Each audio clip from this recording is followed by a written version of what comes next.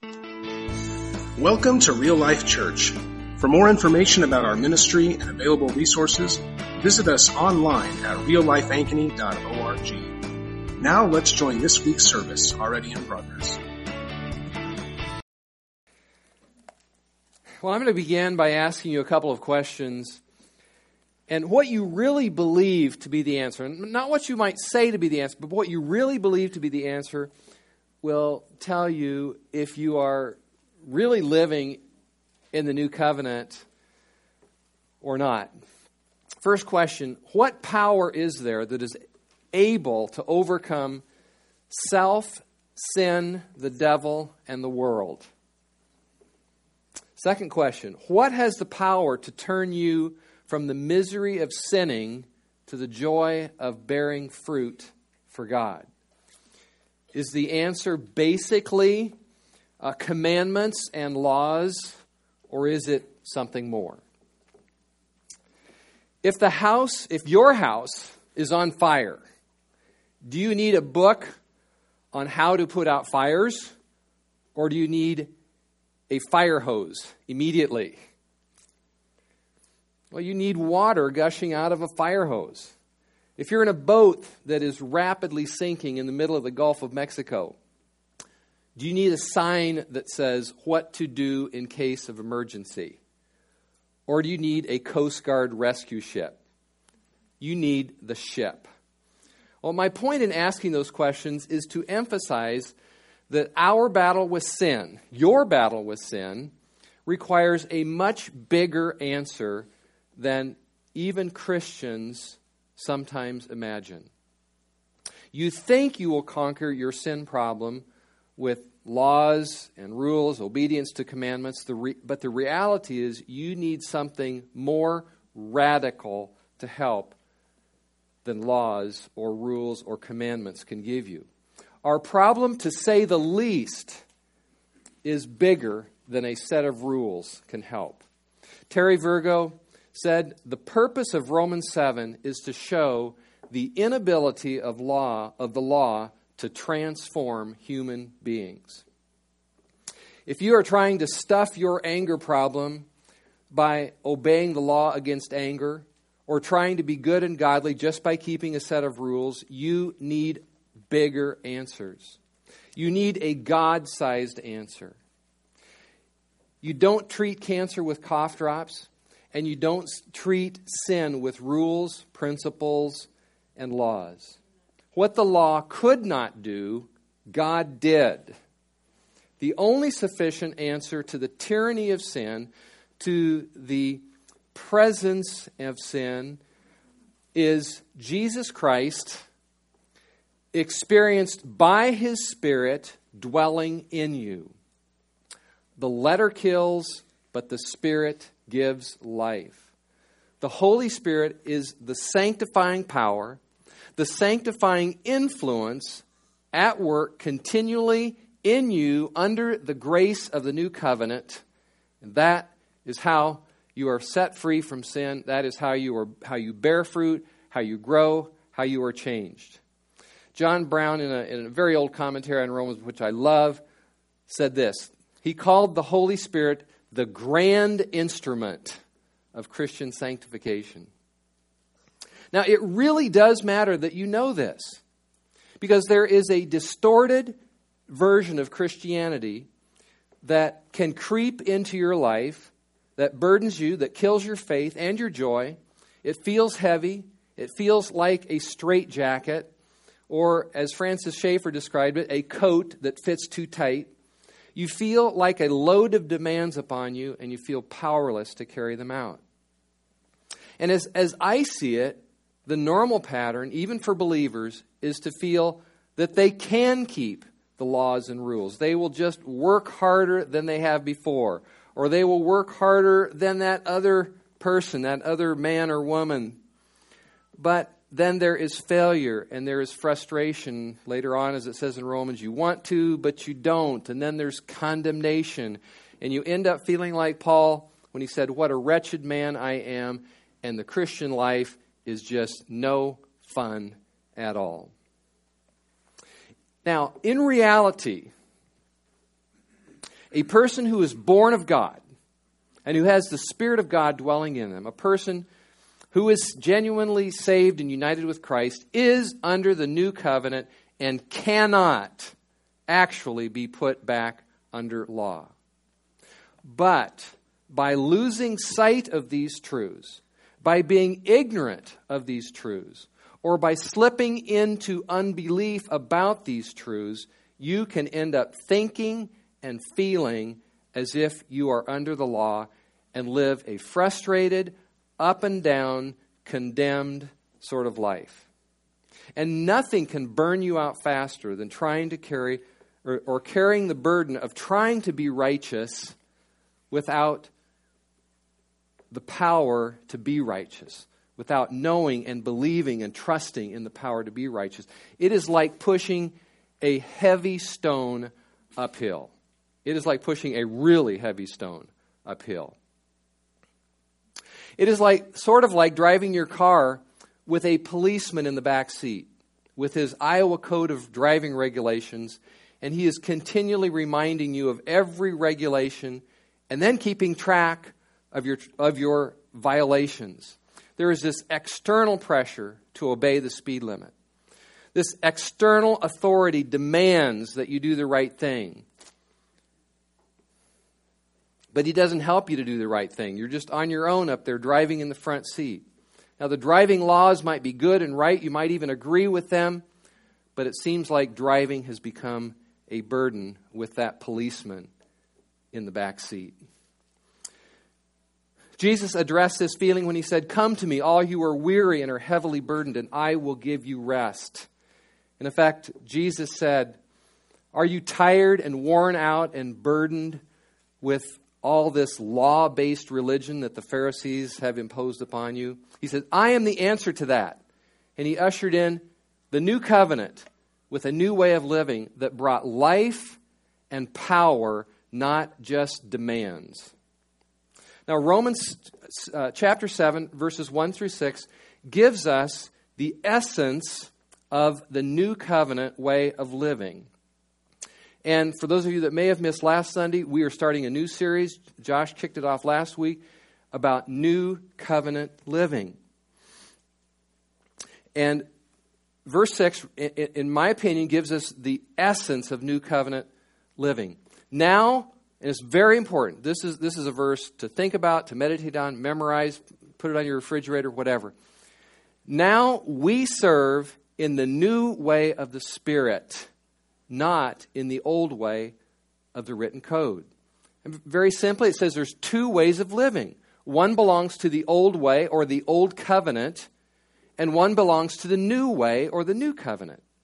The old way is the law, to work, to keep an externally imposed commandment or standard. The new way is to live by the power of the Spirit. It is the Holy Spirit who is the only full and certain power to overcome self, sin, the devil, and the world. Several weeks ago, we had one of those prayer meetings at our house on Wednesday night, and I was talking with David Janicek, and I think Jason also. We were talking after that prayer meeting one Wednesday night, and David said something that really stayed with me. He said, one of the problems in churches that do not emphasize the Holy Spirit is that all you have left is the law. In other words, if you do not honor the Spirit as the power of the Christian life, the only way you can seek to change yourself or other people is through rules of behavior, commandments, codes of conduct, written or spoken expectations that you try to get yourself or other people to conform to.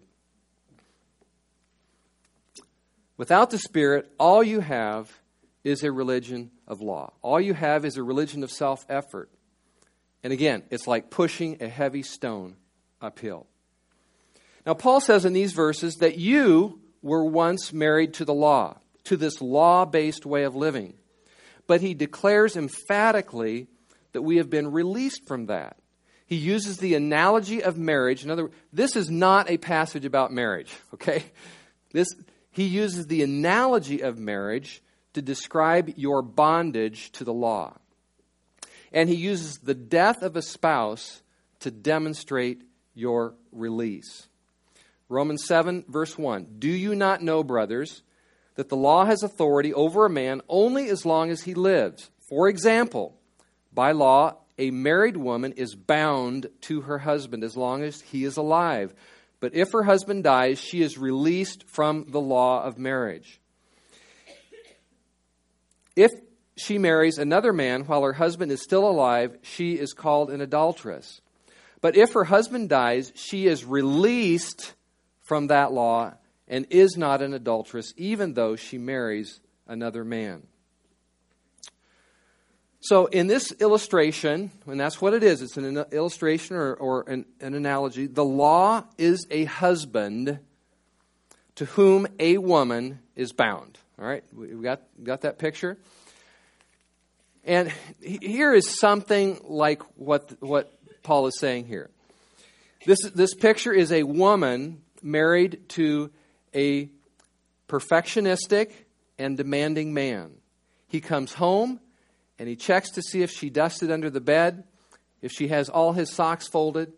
He has thousands of commandments and rules for her, and although they are very good rules, she cannot keep them all.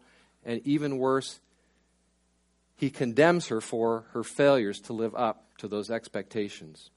But then he dies, probably to her relief. Then she meets another man, a kind and loving man. They fall in love and get married. Now she does dishes and cleans a house out of love. She serves her new husband, but in a completely new way. Now this is to a certain degree what Paul is saying. And in Paul's illustration, you and I are the woman who is married to this husband. We are bound to this husband who represents the law. We are bound to this husband who rules by laws and commands. The husband is the law. But then Paul adds this little twist, and he goes on to say that you and I, the wife, the woman in the illustration, are the one who dies. Verse 4, so my brothers, you also died to the law through the body of Christ, so that you might belong to another, to be married or joined to another, to him who was raised from the dead. Who's that? Jesus. In order that we may bear fruit for God. Now, before you get lost in this simple story, and I actually believe it is meant to be a very simple illustration, although people get very confused with it. Before you get lost in this simple story, here is all you need to remember. You were at one time bound to the law, much as a woman is bound by law to her husband in marriage. Okay? But now you are released from the law, much as a woman is released from her husband when he dies. And now you are joined or married to Christ. All right? And the new covenant way of living is this, that you are now married to Jesus Christ. You are joined to him. Now, there's a few key points that I want to bring out from this for you. The thing that released you from the law is not that the law died. The commandments are there. They will always be there. They are eternal. They are good. They are holy, righteous.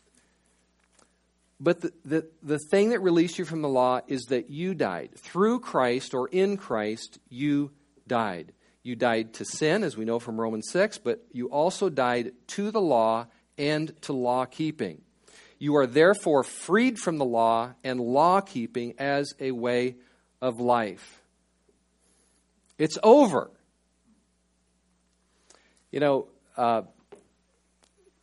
we have this saying around our house that we learned from Leona.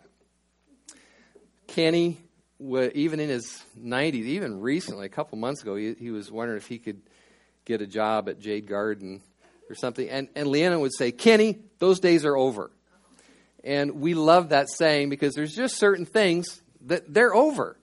And you just have to say, those days are over. And that's what Paul is saying about your relationship to the law and to viewing living life as basically a system of keeping commands and laws and rules. Those days are over. You died. You've been released from that. Your break with the law is that total. It's as total as death. Number 2, you died to the law so that you might belong to or be joined to or be married to him who was raised from the dead. In other words, your relationship under the new covenant, your relationship, your Christian life, your living, the way that you think, your experience, your whole relationship is not with words, not with something written in ink, not with commandments or some external list of expectations, but your relationship is with a living person who indwells you by His Spirit, so that you might bear fruit for God. A man and a woman joined in marriage bear fruit. They have kids. A person joined to Christ bears fruit for God. Just as miraculously, as mysteriously and miraculously as conception and birth are on a human level, so miraculous is this relationship of being joined to Christ and then bearing fruit for God.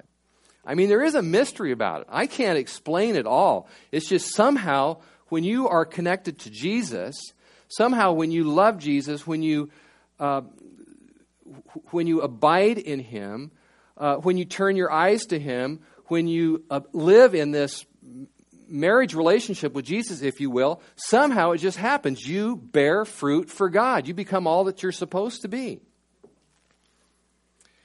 And it's not that Christ is still an external person just telling us what to do.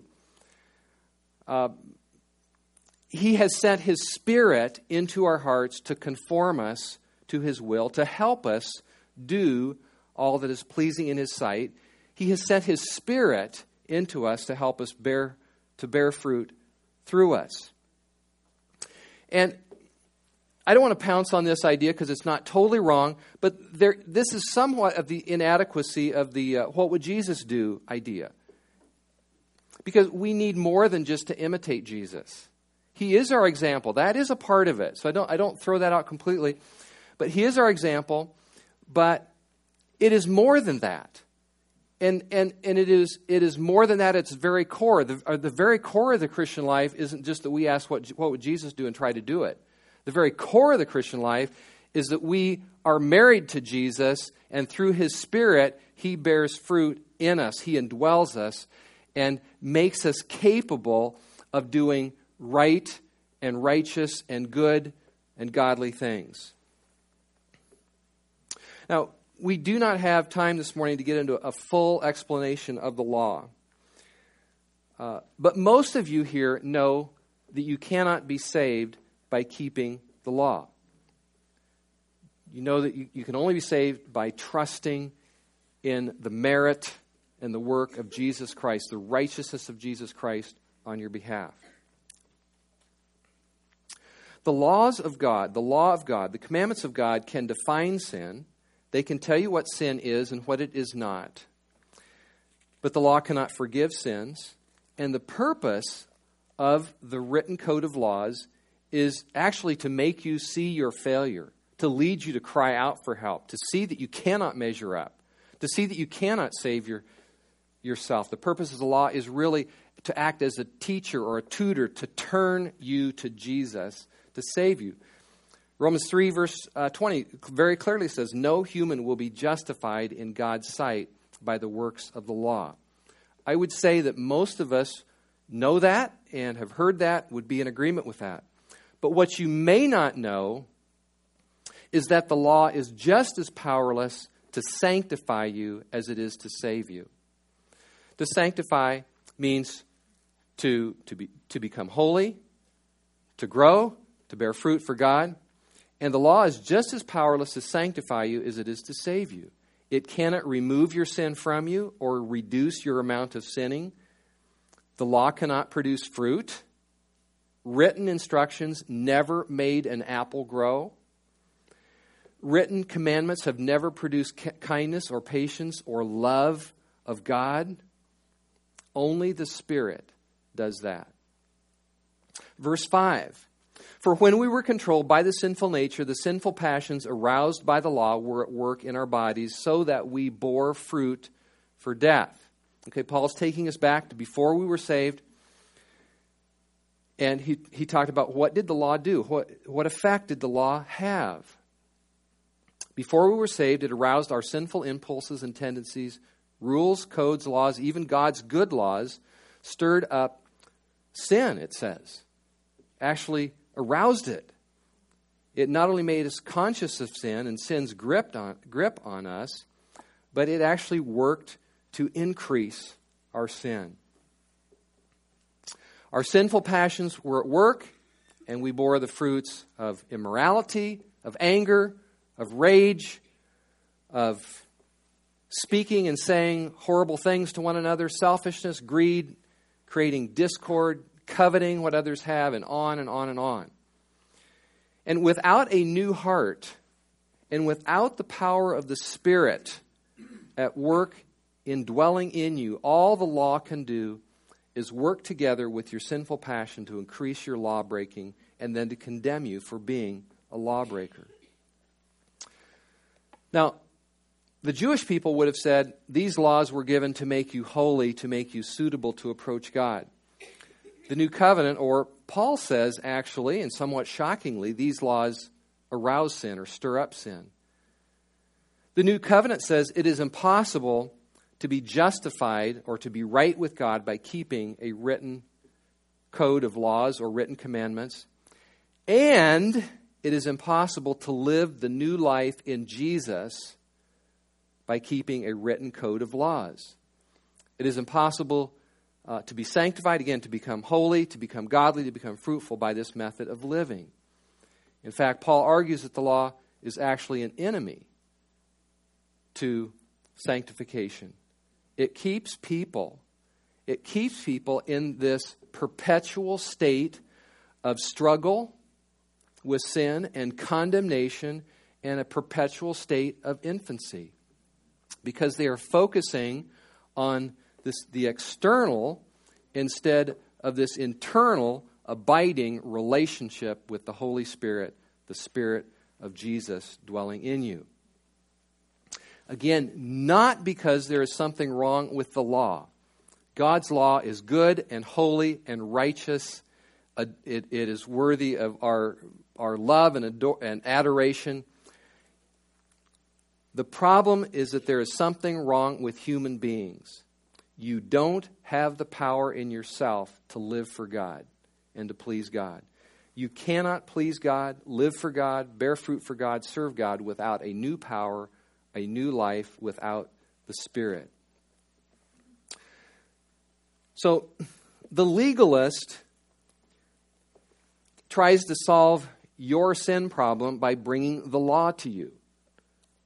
You know, he sees that you need to sin less, so he says, well, here's the rules. Here's the code. Here's the steps. Here's the expectations. Or maybe even here are the ceremonies or the rituals. But the gospel of Jesus teaches just the opposite. If you want to be freed from sinning, you must be freed from the law and law-keeping as a way of life. And, thank God, we were.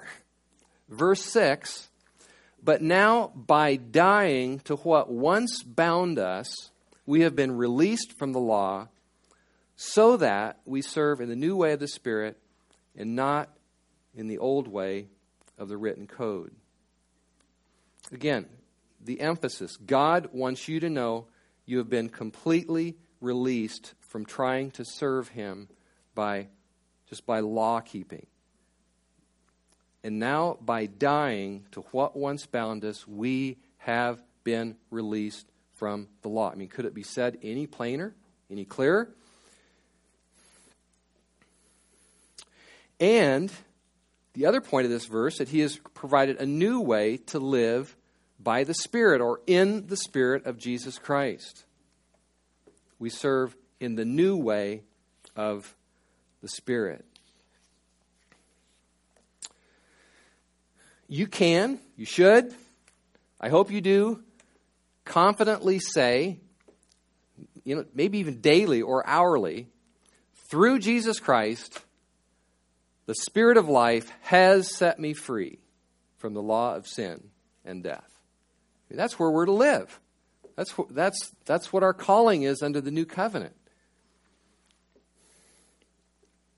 The moral requirement of the law is fulfilled in those who walk by the Spirit. Romans 8:4. Romans 8:11. If the Spirit who raised Jesus from the dead is living in you, he who raised Jesus let me start over. Romans 8:11. If the Spirit who raised Jesus from the dead is living in you, he who raised Jesus from the dead will give life to your mortal bodies. And in that context, it's talking about life that overcomes the old life. Life that overcomes sin. And if the Spirit of God lives in you, he who raised Jesus from the dead, he will give you life. Again, the letter kills, but the Spirit gives life. He gives the power, the energy, the dynamic to live this new life. Now, with all that the Bible says, it is incredible to me that we could ever consider our relationship with the Holy Spirit a side issue. It's incredible to me to think that we could ever consider our relationship with the Holy Spirit a side issue. Christ died and rose again to prepare us for his future indwelling in us by his Spirit. The goal of his death and resurrection and ascension was so that he could send his Spirit into your heart. The Spirit is the promise of the new covenant. That's it. Jesus said, it is necessary that I go away so that the Holy Spirit, the Helper, can come to you with comfort, with help, with counsel, with fellowship. That's the way I'm going to... He will be my spoken word, my living word in you, spoken in you, working in you, operating in you. So, at the risk of just repeating myself over and over again, here's the one thing I want you to take from this. The power of the Christian life is not written words or commandments, but the Spirit of God living and working in you. The laws can show us what we ought to do and what we ought to be, but only the Spirit can make us what we ought to be and help us do what we ought to do. Only the Spirit can make you good. Only the Spirit can produce new life in you continuously, daily, at all times, in all places, in all situations. And if you learn to follow and walk in the Spirit, if you yield yourself to him, trust in him to bear fruit, he will do that. Now, two ways, very briefly, that this passage or this new covenant way of living can be misinterpreted. Number one, some people are prone to misinterpret this message to say that because I died to the law, great, I can just go live by whatever I want to do. I can just go live by the impulses of the flesh. They may think they can go out and sin, and that's okay. But we died to the law not so that we could just live carelessly. We died to the law so that we could live freely, okay? But we did not die to the law so that we could just go live carelessly, loosely, in sinful passions, as just sort of free spirits with no faithfulness to God or others. No, we were freed from the law so that we could be joined to Christ to bear fruit for God. God saved you to free you from sin and to manifest his righteousness in you and through you. See, the Christian life is not only that you are declared righteous, as fantastic and foundational and magnificent as that is. You are not only declared righteous, you are saved to live out a righteous life. And the message of Romans 7, 1 through 6 is that God's righteousness is produced in you, not by the power of the flesh and the law, but through a written code, not through a written code, but through the power of the Spirit.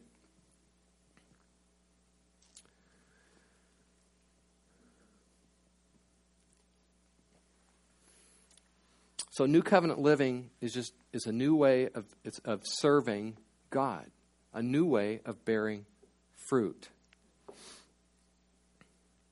There is a great freedom in it, a great freedom, great liberty. The liberty of the sons of God, but it is not a liberty to live for self, as Paul says in Galatians. Number 2, because we say the Spirit empowers us to change, some people say things like this: I will just have to keep on losing my temper until the Spirit changes me.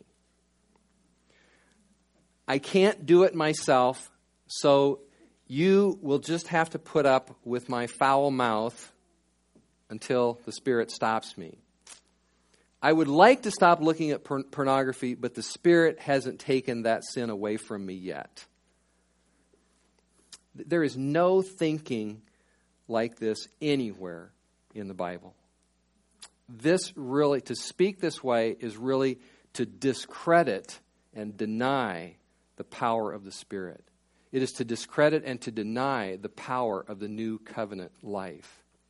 It's to deny really that the power of the Spirit is there dwelling in me to overcome, to set me free from the law of sin and death. And as long as anyone thinks like that, he or she will pretty much be trapped where they are. Applications. And I've got a few more than usual this morning, just in an effort to help us make sure that we really get this. First one, when you wake up in the morning, you are completely free from the demands of some kind, any kind of written code of expectations. You are completely free to look to Jesus. You say, Lord, I am joined to you. Bear fruit through my life today. Hebrews 13, verses 20 and 21 is one of my favorite verses in all of Scripture, and is such a beautiful expression of new covenant living. And it's really stated as a prayer. And I would encourage you to learn this prayer, to pray this prayer. And it says, now may the God of peace, who raised up from the dead the great shepherd of the sheep, himself equip you in every good thing to do his will, working in us that which is pleasing in his sight through Jesus Christ.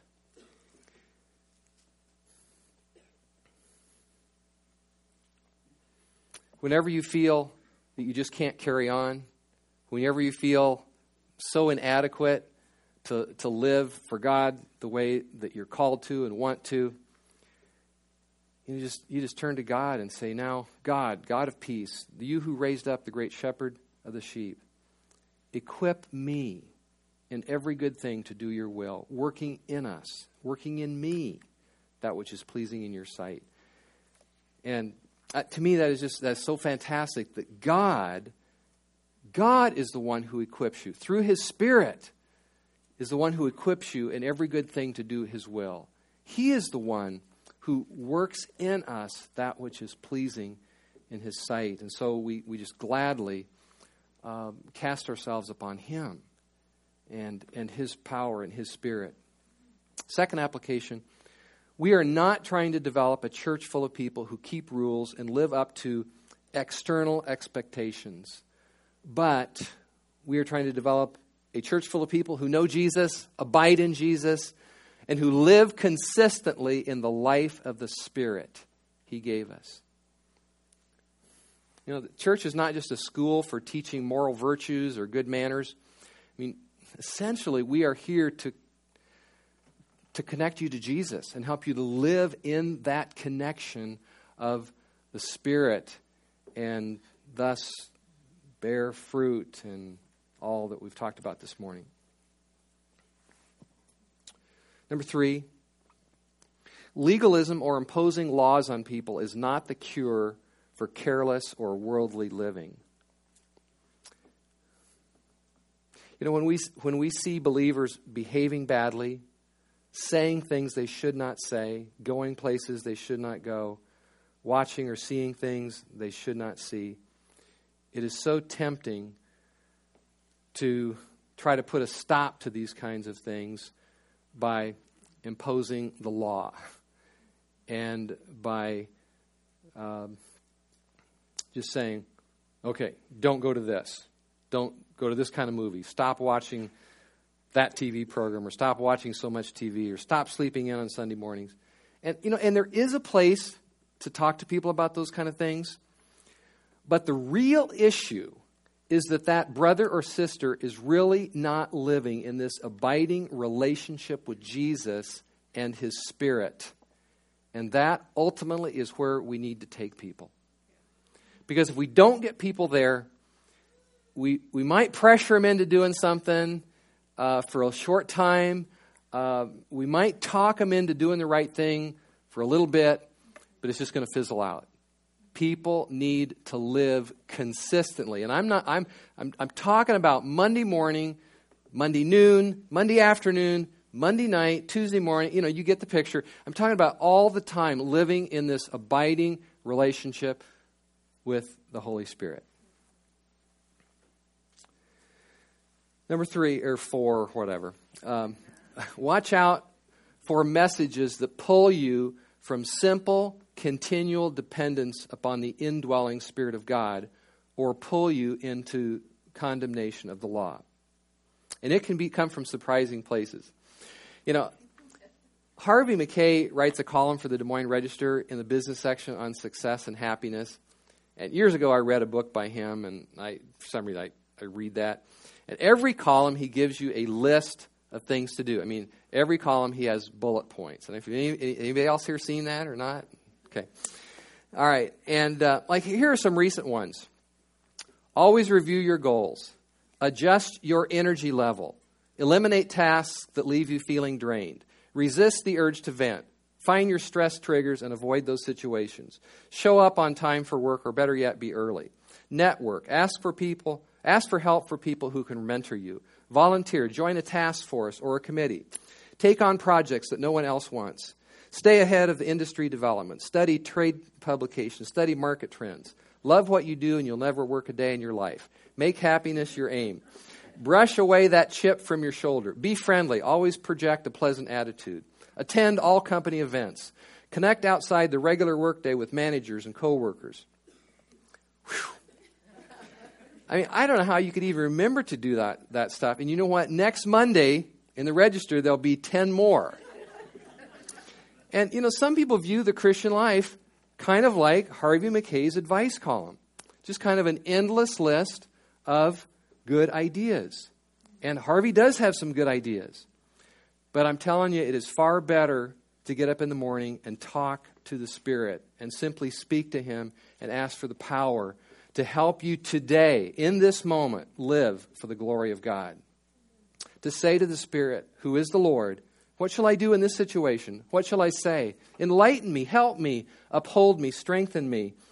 And taking from a quote I read to our life group, He will become your master, your guide, your support, your protector, your invincible upholder.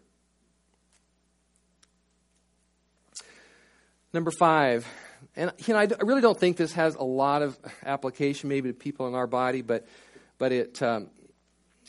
there's been kind of a thing about this in Christian circles, especially over the past couple of decades. Beware of excessive dependence on accountability partners or groups. We each need other people to encourage us. We need to be in the church body, okay? We need to be in small groups. We need to be on one-on-one relationships. Loners do not do well. But the other extreme is to expect other people to keep me in line. Call me each week and see if I had my hour of devotions. Or call me and see if I read my Bible. Or ask me, and there's literally, some of these things are suggestions for men's group to do. Ask me and see, call me each week and see if I looked at pornography or yelled at my wife this week. Check to see if I went to church. In other words, kind of put some pressure on me, hold me accountable. But what happened to the Holy Spirit? And I'm just saying that those kind of things I'm not saying they're all bad, but they can get to the point where the Holy Spirit is really out of the picture. Encouragement and exhortation to live a godly life is good. Let's not fall off the other side of the wagon here. But God wants the power and direction of our lives to come from inside, from the impulses, the leading of the Holy Spirit. Or to put it as Romans 6 says, you became obedient from the heart. That's where God is taking you. Number 6, you cannot make the Christian life all about following the activities and disciplines of another person. You know, Luther said he prayed 3 hours every morning, and more than that if he had a lot to do. But if you set that as a law for yourself, I'm pretty sure you're going to fail miserably. You know, many godly people do amazing things that are born in their hearts by the Holy Spirit. It's not law to them. But if you go and try to copy that on your own in the flesh, you will experience something less than new covenant living.